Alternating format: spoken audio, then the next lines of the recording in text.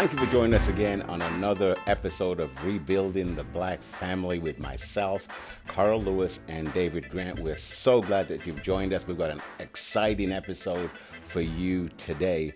Now, since Rebuilding the Black Family is really about changing the foundation of how we see ourselves and one another, we started this season in episode 1 in looking at Black beauty, or the beauty of being Black. We then proceeded to look at fighting or challenging self-hatred among people of color and people who are Black. And I really believe it was important that we began there, because the positive acceptance of how we see ourselves, how we accept ourselves, is really fundamental to our success in how we navigate the world that we're in. And for example, so much of the pressure young people and even just regular adults face in trying to change different parts of their body. There's the different phenomenon of people changing their butt size. Just a lot of things, and a lot of that without being, and I'm saying it from an empathetic heart, I believe a lot of that is rooted in the lack of acceptance of who you are. And as a Black person, we want you to have a certain pride about being Black. There's a healthy pride about being Black. And a lot of this is, you've got to see yourself right. You've got to think right. As the scripture says, as a man thinks in his heart, so is he. You will be what you think about yourself. So today, that takes us to this episode. We're going to talk about mental health. And we've got our resident expert, Mr. David Grant. Pleasure to be here, Carl, and to continue this conversation on the various, aspects of Black life, of African life that, is important to recognize when we're talking about rebuilding the Black family. So especially when we're talking mental health and schizophrenia, a very, I guess you could say, not well talked about disorder amongst our people in the community that I think I want to help shed light onto. I look forward to the discussion. And I'm glad that we have your expertise to draw upon, David, on this subject specifically. And so when it comes to mental health and the African diaspora, yes. First of all, define for us, what is mental health? Very good. So according to the World Health Organization, and I'm paraphrasing just because I don't have the exact definite definition in front of me, but from what I understand, World Health Organization is, mental health is essentially the ability to think, feel, and function, i.e. behavior, in a way that is, for one, conducive to one's environment, that promotes safety, that promotes well-being, and is, basically all of that encompass is a person who's able to feel good about themselves, right? And it not interfere in their various occupational or even academic life. So that essentially is what the World Health Organization defines mental health. I mean, from Western school of thought, it used to be mental health, or physical health in general, health used to be considered simply the absence of disease, right? According to Western school of thought. Now, much of that, in my opinion, still permeates a lot of the various physicians and social workers and even psychologists in the respective field of mental health specifically, and I would even say in health. But in not per se dashing away that definition, but nuancing it when we're talking from an African-centered lens, when we're referring to African people, it's not simply an individualized understanding of what mental health is, and you cannot define mental health outside of physical health. I mean, now Cam H is even picking up this idea that mental health is health, right? Which is something we as African people have always understood. So mental health essentially is, when we define it from an African-centered lens, is nothing more than another component of one's overall health. So we talk physical health, spiritual health, mental health. You cannot disconnect it from environmental health. So how the environment is in terms of its health, we cannot separate that from how then it influences our own health, right? So when we're looking at mental health from that lens, we see it now in a more holistic sense, and it's a part of that person's overall being as it relates to their even respective social health, their community, their family, right? So all of that is interconnected. Now, David, you mentioned a segment that stuck with me. Yes. Is you said part of the definition of mental health is feeling good about oneself. Yes. I like that. Yes. That really stuck to me. Yes. So now, in building on what is mental health, David, what is mental illness then? Since we know then it is spiritual health, soul health, physical health, but now with this mental health component, as you said, it's become much more, we've gained holistic, much more, it's more holistic. But also I'm saying mental health has been accepted or acknowledged, as a vital part of our overall health. Yes. So, but what is mental illness? Very good. That's something. Help us to understand so that. mental illness would therefore be no different than physical illness. You see what I'm saying? Yep. Mm-hmm. If I'm really trying to simplify things, mental illness is ailments in one's psyche, right? Gotcha. If we understand it from a Western standpoint, that is illness in the mind in isolation of everything else, per se. Mm-hmm. But if we understand it again as part of your overall health, which is what we see Western thought starting to, they're starting to move that definition into that realm. But this is what, the Asian, and I say Asia, I mean West, East, South Asian, have understood mental health to be. This is what we as African people, indigenous people of the Americas, we've always understood mental health or mental illness as part of overall illness. So when we start to understand what is mental illness, essentially it's about being out of balance with your inner core, right? So when we think of for instance, we take any disorder, and I've even come to this conceptualization in conversation with clinicians in my own practice. You take any disorder, and we'll focus on schizophrenia today, but this is, again, just based off of my experience. A lot of these disorders are based off of imbalance. You look at depression. Depression is essentially is experiencing very low mood, very low motivation, irritability, a very bleak outlook on life, a struggle with low self-esteem, and a very overall a very low affect, right? So we're looking at a very imbalanced understanding of one's mood, right?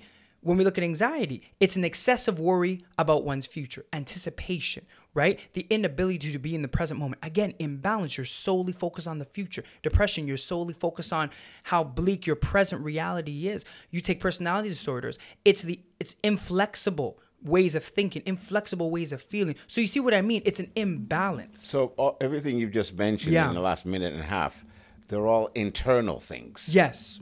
They're not necessarily physical initially. But it can manifest into physical. But I'm just saying everything you just mentioned. It's internal. It's internal. Which is influenced by external things. Gotcha. So it's both internal processes working, sometimes in conflict with one another, which when we look at personality disorders, a lot of it is internal conflict, right? Same thing with actually a lot of these different disorders, but it's also influenced by external things. So to bring that all together, when we're talking about mental illness, essentially what we're talking about is an imbalance internally, right? And it's trying to understand what is influencing that imbalance. Same thing with physical illness. It's an imbalance physically and causing some sort of physical ailment, some sort of physical deterioration, right? And so the job of the clinician, the job of the physician is to try to get back in balance one's mental, one's physical, etc. Now, I'm glad I wanted to slow down a little bit. I know we're going to get and focus on schizophrenia. Yes. But I liked the emphasis or the definition of mental health or mental illness. And that is a lot of these internal things. Yes. And I think what we want to make our audience to understand is there are things that can be happening inside someone, in their soul, if you will. Very good. In their mental capacity. Yes. That they may not be, just because it's not physical, Very good. It doesn't mean it's not real. It's an invisible illness, as one would say, because it's not clear to the naked eye. All you would know is based off of how they speak, how they interact, or how they behave, that something may not be all right there with that person, possibly internally. So that's really the only indicators that you can see. So you said a lot in a short period of time, David. Now, let's get to this then. Okay. So what is schizophrenia? So, I think a lot of times that can be misunderstood, maybe even not even known in some quarters. So help us to understand. So what is schizophrenia? Let's start there. Very good. So schizophrenia is a psychotic disorder. This is what it's recognized, whether it's in the ICD-11, which is the International Classification of Disorders, which is the international guide for understanding and diagnosing mental disorders for people all over the world. And then there's the Diagnostic Statistical Manual, the DSM-5 now, it's in the 5th edition, which is used typically in Western countries, is definitely in the Euro-American sphere and definitely in the Euro-Canadian sphere. So schizophrenia is known in those respective manuals as a psychotic disorder. But what people oftentimes don't know is that schizophrenia is one psychotic disorder. It is not the psychotic disorder. There's schizoaffective disorder. There's sometimes depression with psychotic features, right? There's substance-induced psychotic disorders.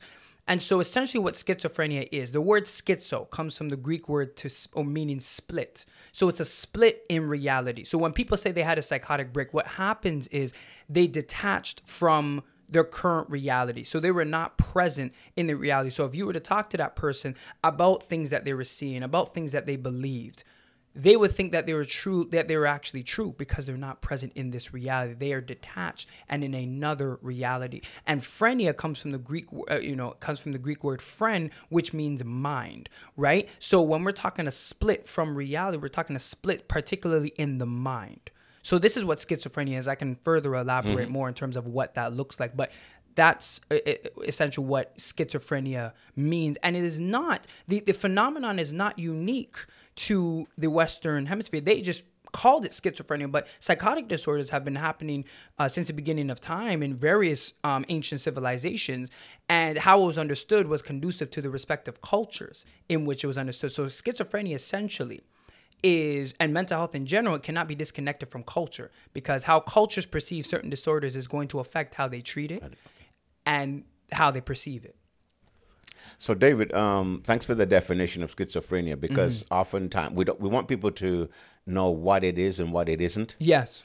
So that people don't misdiagnose themselves or diagnose themselves. So, in terms of what it is, and just a couple of things, if you talk to yourself, right? That doesn't mean that you per se have schizophrenia. Some people just engage in self-talk, myself included. I'll just, be thinking to myself, when you prep yourself for a quiz or for a presentation or a game or for even a sermon, right? You're like, okay, what am I going to do? That doesn't mean you have schizophrenia. That just simply means you're engaging in self-talk. Why? Because you are present in reality. You are oriented, right? In terms of what is happening around you. That's an example of, what's not schizophrenia. There's others, but I just want to let people know that it's not simply people who talk to themselves. That is sometimes a feature that's oftentimes more the severe feature, but it can sometimes look a bit more subtle in other ways, which I'll explain later. So, David, what has been Black people's experience then, I guess maybe generally, with schizophrenia? That's a good question. So when we say Black people's experience with schizophrenia, my first piece is that schizophrenia is not unique to Black people, right?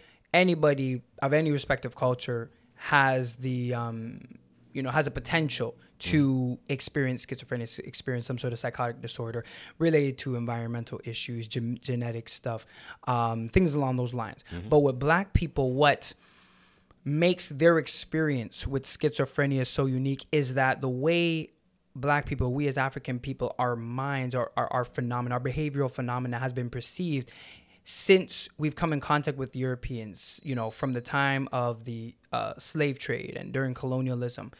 They have always perceived our existence as abnormal. So even when we're engaging in healthy behavior, for instance, resisting slavery, for instance, protesting against oppression, for instance, not wanting to work on the plantation, or even when we come out of work on the plantation, maybe not wanting to work per se because we were working for over 200 years for free. They would perceive that normal behavior, normal responses to aversive stimuli or stimulus as abnormal, because our existence as African people to them was abnormal. So when we talk about Black people and schizophrenia, there has been growing research demonstrating that Black people are more likely to be misdiagnosed with schizophrenia. It doesn't mean we don't experience it, but because people perceive African people and our behaviors and our expressions of emotion and things about us as abnormal, they are more likely to misinterpret certain behavioral practices, especially certain spiritual practices that may actually be healthy, where we may actually be present in reality, but because it's foreign to some, let's say, non-African people on the other side, oftentimes white practitioners, instead of asking questions, they just jump to the conclusion saying this person must be detached from reality. This person must be insane, if I might say. So this is where Black people's experiences with schizophrenia has been quite mucky, quite negative, essentially. So now, David, what about, I guess, psychosis then? I guess that broader picture. Is anything specific you want to speak relative to the experience of Black people? Well, psychosis, so for people who don't understand psychosis is just the proper term for when one detaches from reality, when they experience as one would say, a delusion, which a delusion is a fixed belief despite evidence proving it to the contrary, right? So believing that, for instance, this table is white, although you look at it and it's like it's clearly a black table. It's having this very strong belief that no, this table is white. Seeing things, right? Hallucinations, or as they call it, perceptual disturbances. Seeing things, hearing things, feeling things. I've had clients who tell me they feel a demon crawling throughout them, and it feels real. They're terrified when they're talking to you about it because they truly feel that they have this. They feel this sensory coming through their body, right? Although it's, they go through an MRI or, even visibly speaking, you can't see anything. Same thing if, in terms of auditory hallucinations, it's like, I hear this voice talking to me, right? And it's telling me to do things. Although clearly there's no voice, no one's hearing it. It's very real for them. So all of those things are part of psychosis, because essentially what happening is you're detached from reality, or even paranoia, believing that the CIA is after you, believing that you have to do something because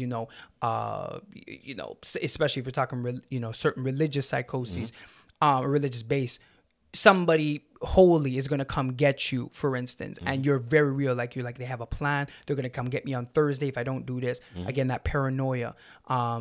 So although that speaks to we could say, a mental illness, yes, the unhealthiness of someone's mind. Yes. Now let's go back to schizophrenia. You might repeat yourself, so forgive us. No, that's fine. So speak to us about the signs and or symptoms of schizophrenia. Please. Excellent. So there's, as they would say, positive and negative symptoms of schizophrenia. Now, positive and negative, in my experience, don't necessarily mean they're good and bad ones. But I'm not sure why to call them positive or negative. But nonetheless, positive symptoms are I guess, the typical ones of schizophrenia: delusions, hallucinations, paranoia. Right? Oftentimes, those three are the main positive symptoms. Could you repeat those three again? So paranoia. Hallucinations. And delusions, Gotcha. Right? Those three. So with schizophrenia, there would therefore be, there's issues in terms of what messages, there's abnormal messages that are therefore coming in to the brain. And the medication oftentimes are dopamine blockers. So it's trying to block some of those messages to come in. But what ends up happening is that when we're talking part of the negative symptoms, for instance, like flat affect or a very withdrawn look, it's this look of like one's a blank stare, right? No reaction to specific stimulus or stimuli happening in front of them. So you'll notice some people with schizophrenia have this very flat look, and they'll be talking about something that one would perceive maybe as traumatic, right? But they don't react. So they'll say, my mom got into a car accident, died when I was 3. And they have a very flat affect. And it's not because they're serial killers, or it's not because they aren't feeling it, but because there is that disruption in their minds as it pertains to those various messages that would typically evoke some sort of reaction, sad, mad, confusion, whichever. Because that there's a disruption there, they are not able to react the same way that we would, where we maybe cry, we may get angry, we may be confused, right? So that's a negative symptom. Another one is oftentimes a lack of interest in various things, almost as very mechanical responses, not really much intonation in their voice. How you doing? Fine. What's new today? Nothing. Right? Very monotone. Very so that's another negative sentiment. And then a third one is more so this, I guess, social withdrawal and a struggle to maintain interpersonal relationships, because they oftentimes withdraw as part of their symptoms. They just kind of go back into their own world. So those are 3 symptoms. So social, or withdrawal from society, a lack of interest, or lack of interest in life, and oftentimes a flat affect. So those are the 3 positive and those are 3 negative. So it seems, David, and correct me if I'm wrong. Yeah, go ahead. That there could be a chemical imbalance, could be something, an actual disconnection of nerves in the brain or nervous system. There could be, I guess, physical ailments. Yeah, ailments. There is, and it's that's oftentimes how it starts, right? But in terms of, and this is where the debate is, in my opinion, or my experience from my own knowledge, I don't think there's a debate, per se, in the fact that schizophrenia or psychotic disorders is as a result of issues in the mind, right? Specifically, issues in the the biochemistry of of the brain and such. I don't think that's up for debate. I think what is up for debate is what has caused it and how it is perceived by society. What people may not realize, and I was reading an article about this, about a day or so ago, as I was preparing for this, and I didn't even know this, that schizophrenia before used to be perceived as something that was essentially harmless, right? I think it was in the 1960s, and specifically in the States, and I would only presume maybe similarly in Canada, where it was perceived as a disorder that was a link to neurosis, which neurosis is the old term used to describe people who are, mildly mentally ill, oftentimes very anxious about things, but I guess nothing to the extreme of something being severe in nature, like maybe generalized anxiety disorder, for instance. So that's what neurosis was considered. They said that schizophrenia was related to neurosis and was typically associated with those of typically middle class, we can presume, white women, Euro-American women. This is what schizophrenia used to be called, until you see how it now connects with black people, until they started to see the social unrest of African people in the United States, until they started to see these protests against oppression. All of a sudden, schizophrenia became now associated with disorder, became associated with violence, became associated with aggression amongst black men.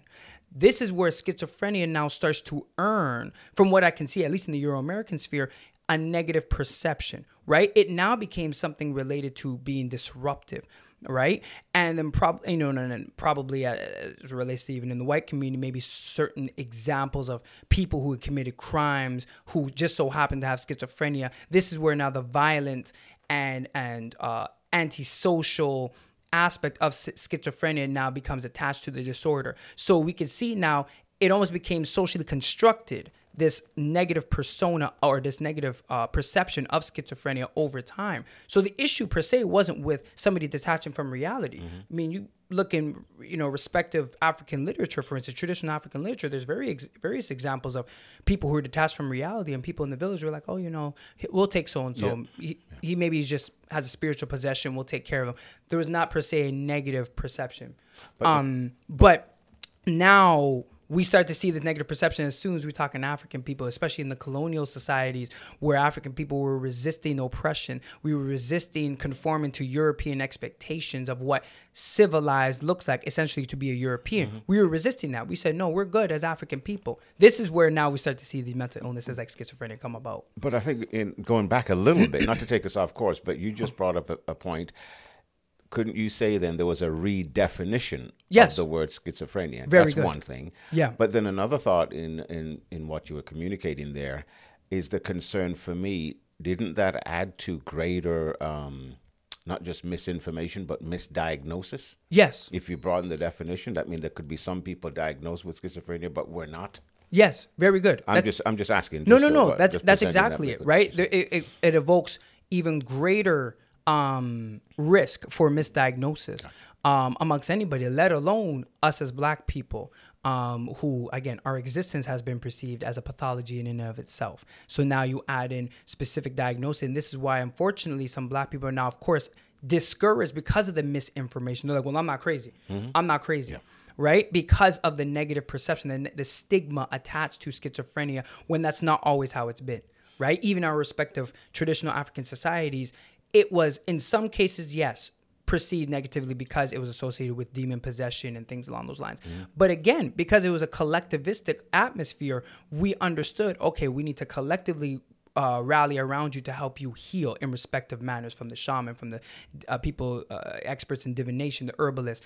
But we didn't shun you, right? We didn't shun you. Now, in Western societies, because unfortunately we have adopted the practices of Western peoples who created asylums, who created these respective psychiatric institutions to isolate their peoples. We have adopted those in our respective countries where now there's stigma, there's shame attached to these diagnoses because, unfortunately, of the influences around us. Now, real quickly here, just for the time we have, if you need to maybe communicate again what schizophrenia is, talk to us about the treatment. Okay. Of it, if you don't Very mind, good. please. So, if you believe that you're because typically the first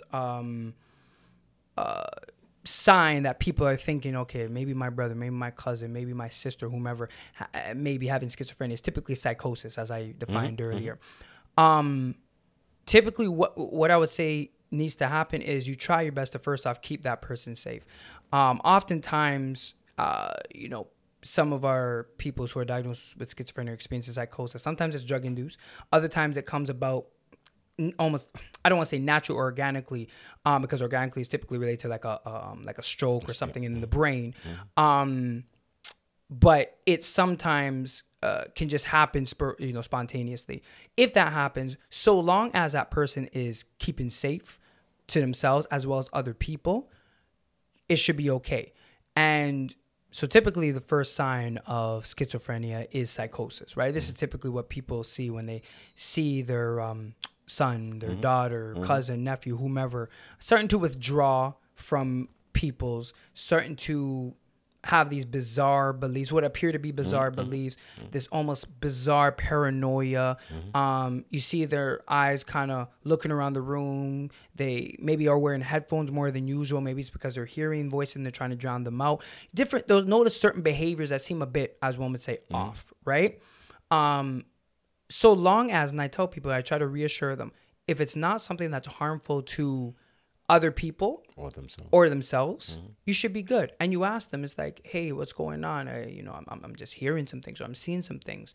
And you try to do some investigation. If you don't feel safe enough to do that, or if you don't feel competent enough to do that, maybe you bring them into, your local hospital, right? Get them assessed maybe by a psychiatrist. I know the fear with that is, unfortunately, Black people are so, what's the word I'm looking for? Not treated appropriately in these respective institutions. So I get there's the fear. I get there's the disinclination to want to even venture to that. But it's sometimes maybe your best bet. If Black people have a local Black community health clinic, for instance, nearby, maybe you go there, right? You go there. Oftentimes, the course of treatment, to really answer your question, is antipsychotics. So there's atypical, and back in the day used to be typical. Typical was the ones you would see in the movies, the Thorazine, I think Haldol, right, which was the big, essentially, neuroleptics, the sedatives. That was the ones to knock people out, right? That you see in movies like Beautiful Mind, right? But apparently, from what I understand, there was a lot of negative side effects associated with those. So they moved to now atypical, which is like risperidone, which is now your paliperidone, which is also called Invega, your Abilify. Those are now ones that they give people who have schizophrenia. And essentially what it does is it tries to block some of those abnormal messages to the people who are experiencing, the respective psychosis, and tries to help their brain heal, essentially, right? And they can get it either in the shot, they can get it in a pill. I think there's a liquid, but oftentimes the typical pattern is to get it either via shot or taking a pill, right? And sometimes they can get, one as well as maybe one related to a mood disorder, because you can also experience schizophrenia as well as another diagnosis. You can, and what they call that comorbidity, right? You can experience both schizophrenia and depression, schizophrenia and anxiety, right? So this is what the treatment usually looks like, as well as, maybe getting psychotherapy, which is counseling, but in more depth related to the diagnosis. So that medication, They even say, if we're talking from an African-centered lens, sometimes even drumming helps repair some of the neuroplasticity in the brain. So that's even some more natural, traditional healing remedies. Now, in terms of what that would look structured-wise, this is where we have to do some of the more research. This is what we have to, as Black people, we have to now start to try to systemize, right? So, but there's different ways of essentially trying to heal the brain, probably even in parts of Africa and the Caribbean, they can probably have even more. So I'm trying to wind this up in a couple of minutes, but you're really saying a lot of important things that is difficult to do justice. So I apologize. No, it's fine. It's fine. But a couple of things in just a few moments. We need to address this. Probably putting you on the spot, but talk to us about someone you've helped get through a schizophrenia or some kind of psychosis, and they've gotten through to the other side, if you will, and now they're very productive, they're goal oriented, they're fulfilling what they want to do with their lives. Can you talk to us about that? Sure. You know what? Okay, so the first piece is in terms of helping a loved one. I guess breaking over that or jumping over that hurdle of helping that loved one get the support that they require, and even venturing into seeing a professional, just considering African people's experiences with mental health practitioners, etc. What I would say is to first off, again, I know I'm based in Toronto, but people may be based in respective parts of Canada, maybe throughout the world. So I know people are tuning in, all over the world in general. What I would say, first and foremost, if you have access, right? If you have access, talk with your respective loved one about it first. I think one of the first major mistakes that I see people do is make the decision for the loved one experiencing the illness, because they are looking out for their best interest. I get it. But depending on their age, and oftentimes schizophrenia peaks in the later teenage years, early adult years, right? So it's not as if it peaks at 8 or 9 or 10 years old. You may see some bizarre behavior, maybe some early signs, but you won't know oftentimes until they're at least maybe 16, 17, which is oftentimes when we see psychosis really hit like full throttle. Speak with the loved one about it, right? Even if you're like, but they're not in tune with reality, talk with them. They're not that detached, right? Because even with people with schizophrenia, they may be detached, but they're not so detached that you can't have a conversation with them. This is, again, trying to do away with that stigma, right? That you can't speak to them like a human being. You can't treat them like a human being. You don't have to treat them now they're like a lost case. Talk with them. Again, do your own little family assessment of, okay, what are you hearing, or what are you seeing? Are you okay? Even if it's a bizarre belief that they have, if it's something that appears to be harmless, monitor, right? You don't per se have to jump right on it. Really, times people who jump on it is because they're embarrassed themselves, but that person may not actually be harm to themselves. But doing some of those things, right? If it now starts to progress where you're maybe getting a bit worried, for instance, right? I would say look at your local community health center. Maybe even look at maybe even look in the directory. For instance, in Canada, we have Black therapist lists, right? Call a Black therapist, just to even have a consultation and say, listen, this is where I'm going.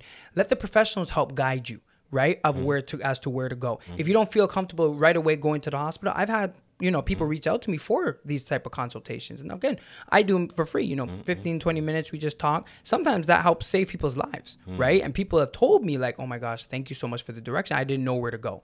Sometimes that's all people need. So reach out maybe to a local Black therapist who can maybe help you with that. Maybe you reach out to, again, some of these other Black psychologists who have their contact info out there, and let them do that work for you. And then you go about it from there, right? That's, I think, a good place to start. There's, I think, different directions, but I think that's a good place to start. Gotcha. So that's the first piece. Second one, in terms of like a success story, I remember, I had a young man. He had experienced psychosis. I think it was auditory. Yeah, he experienced auditory hallucination. He experienced some paranoia, and he wasn't diagnosed per se with schizophrenia, but there's also this other term they call it unspecified schizophrenia spectrum disorder, which essentially is this person experienced oftentimes a first episode psychosis that is not substance induced related. But it's not full-blown schizophrenia because maybe the symptoms haven't persisted for a certain amount of time. So they just say unspecified schizophrenia spectrum disorder. Sometimes it evolves into schizophrenia, oftentimes, or sometimes I should say, it may just be a first episode or one-time experience of psychosis, right? Now, for this gentleman, I mean, he discharged himself, so I'm not sure if it continued. But when he first came in, it was some of those symptoms that I was talking about, right? Him and actually his brother, they had both experienced psychosis. I think the brother was more visual hallucinations. And the first appointment that I had, it was them firing questions. They were, they had experienced the psychosis. They had to go to the hospital. They were inpatient for a day or so, or a couple of days, and then they came out. First one was just firing questions: what's wrong with me? Am I gonna die? Where am I gonna go from this? They were nervous. Just they're engaged. Especially the one brother was engaged in some bizarre behaviors. He was lying down, standing up. He just kind of had this very flat affect. He didn't know how to act, right? It was me helping work through him, helping to correct some of those thoughts, helping work through that, his mind, and helping him to self-regulate and helping him to vocalize his sentiments and help him work through some of those feelings, right? Which is what I do as a therapist, in conjunction with the psychiatrist, helping monitor his medication, make sure he has a pretty decent dosage, not too high because they love to over-medicate. Unfortunately, black men, right? That's another issue, which I can speak to another day. They love to over-medicate people in general with psychotic disorders, let alone black men. But he had a pretty humble dosage, right? After a couple sessions, I think it was about 3 or 4 that were spread out over time. He was doing well with his medication. I saw it in his charts. He was doing well, and even when he spoke with me, I saw the difference in behavior. I saw the difference in even how he was greeting me, right, showing a bit more affect, having a bit more conversation. He was even sitting longer. He wasn't fidgeting. He wasn't looking around. He was even saying some of the voices were not as prominent. He wasn't experiencing the same level of delusions. He was actually becoming aware. He was becoming conscious that he was actually experiencing that. That's some of the problems when you have schizophrenia. You may not be fully conscious that you're experiencing a delusion or hallucination. So my point is, I saw this after various sessions that we worked to the point where he said, David, I think I'm good. I think I can go and look back for work. I'm going to, go back and start going for walks again. I'm going to actually start, maybe applying for school, right? He was in the mind space and he was healthy enough that he felt that he would do it. And that's what I told him. I said, you're going to be able to get through this. And he did, right? Now, in terms of how he's been doing thus far, I haven't heard from him, but I'm going to presume he's doing well. Even his mother had thanked me for the work that I've been doing with him, as well as a psychiatrist, because she noticed a change in his behavior. So that's an example. So getting back,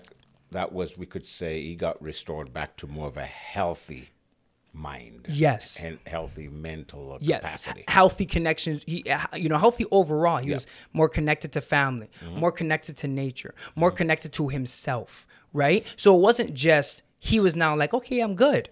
It was like people around him were saying. Evidence of it. Yeah. That's exactly it.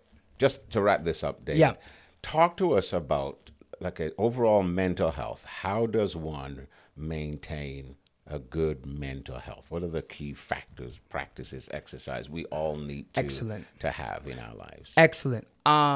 So, and I'll make sure you keep this brief. Going back to that holistic understanding of mental health, you therefore need to hit those different sections of one's overall health. So, trying your best to eat right. They say that one's diet has implications for one's mental health and, the onset of mental illness, right? So eating right, trying to have a balanced diet of fruits and vegetables and, having your grains, etc., right? So a balanced diet. Exercise. I mean, the exercise helps to release those endorphins that can help to really, I guess, battle against depressive mood states, right? Can help increase your mood and not feel as depressed. It can even help lower some of your anxiety levels. So exercise. So again, we're talking about the physical realm. If you're spiritual, engaging in prayer, engaging in meditation, and engaging in those spiritual practices, because that also helps. And again, plenty of studies have shown that those who are more connected to spirituality or religion have healthier mental states, right? Because you are taking the burden off of yourself and placing it onto the Most High, a respective deity. Now, you don't want to go to the extreme of not recognizing that maybe you're unwell because you're thinking, well, God's in control. I'm going to just leave it at that, because that's sometimes the issue with religion and mental illness get conflated. But that's the spiritual realm. So you can do that in the spiritual realm. Engaging in reading, exercise, and writing to keep your mind active, right? Because even sometimes when we're talking dementia, the decline of the mind because of not putting your mind to work and keeping it. So reading, writing. Yeah, exactly. Keeping active. And even being connected to nature. I mean, there's a lot of healing potential related to just being by water, right? Just being in natural environments rather than just always being in the city, always being near pollution and concrete buildings, etc. So get out of the concrete jungle. Yeah, get out of the concrete jungle. Go into the woods. Go you. into the bush. So those are different remedies, natural remedies that you can do just to help you feel better about yourself and even to have a more clear head. That's what I do. And this is what I've seen even some of my clients do. So, and also having the social interactions, maintaining social connections, because as we can see with the pandemic, social isolation and mental illness go together like oxtail and rice and peas, go together like curry goat and white rice. They are one in the same. If you are socially isolated, the mental illness is like just peaking, just right there in the shadow. You want to get me hungry right now. Hey, come on now. Maintain those social connections. Gotcha. Yeah. I feel like I'm speaking to you as a guest instead of a co-host. Right. But thank you so much, David. Really appreciate welcome. Your expertise in Most communicating on this vital area of mental health. Again, you've been joining us for another Rebuilding the Black Family episode. Thank you very much. I trust this program has really helped you and edified you. Tell your friends and family about it. Again, thanks for joining myself, Carl Lewis, and David Grant for Rebuilding the Black Family, and we look forward to seeing you next time. And don't forget, it is the truth that makes you free. See you next time.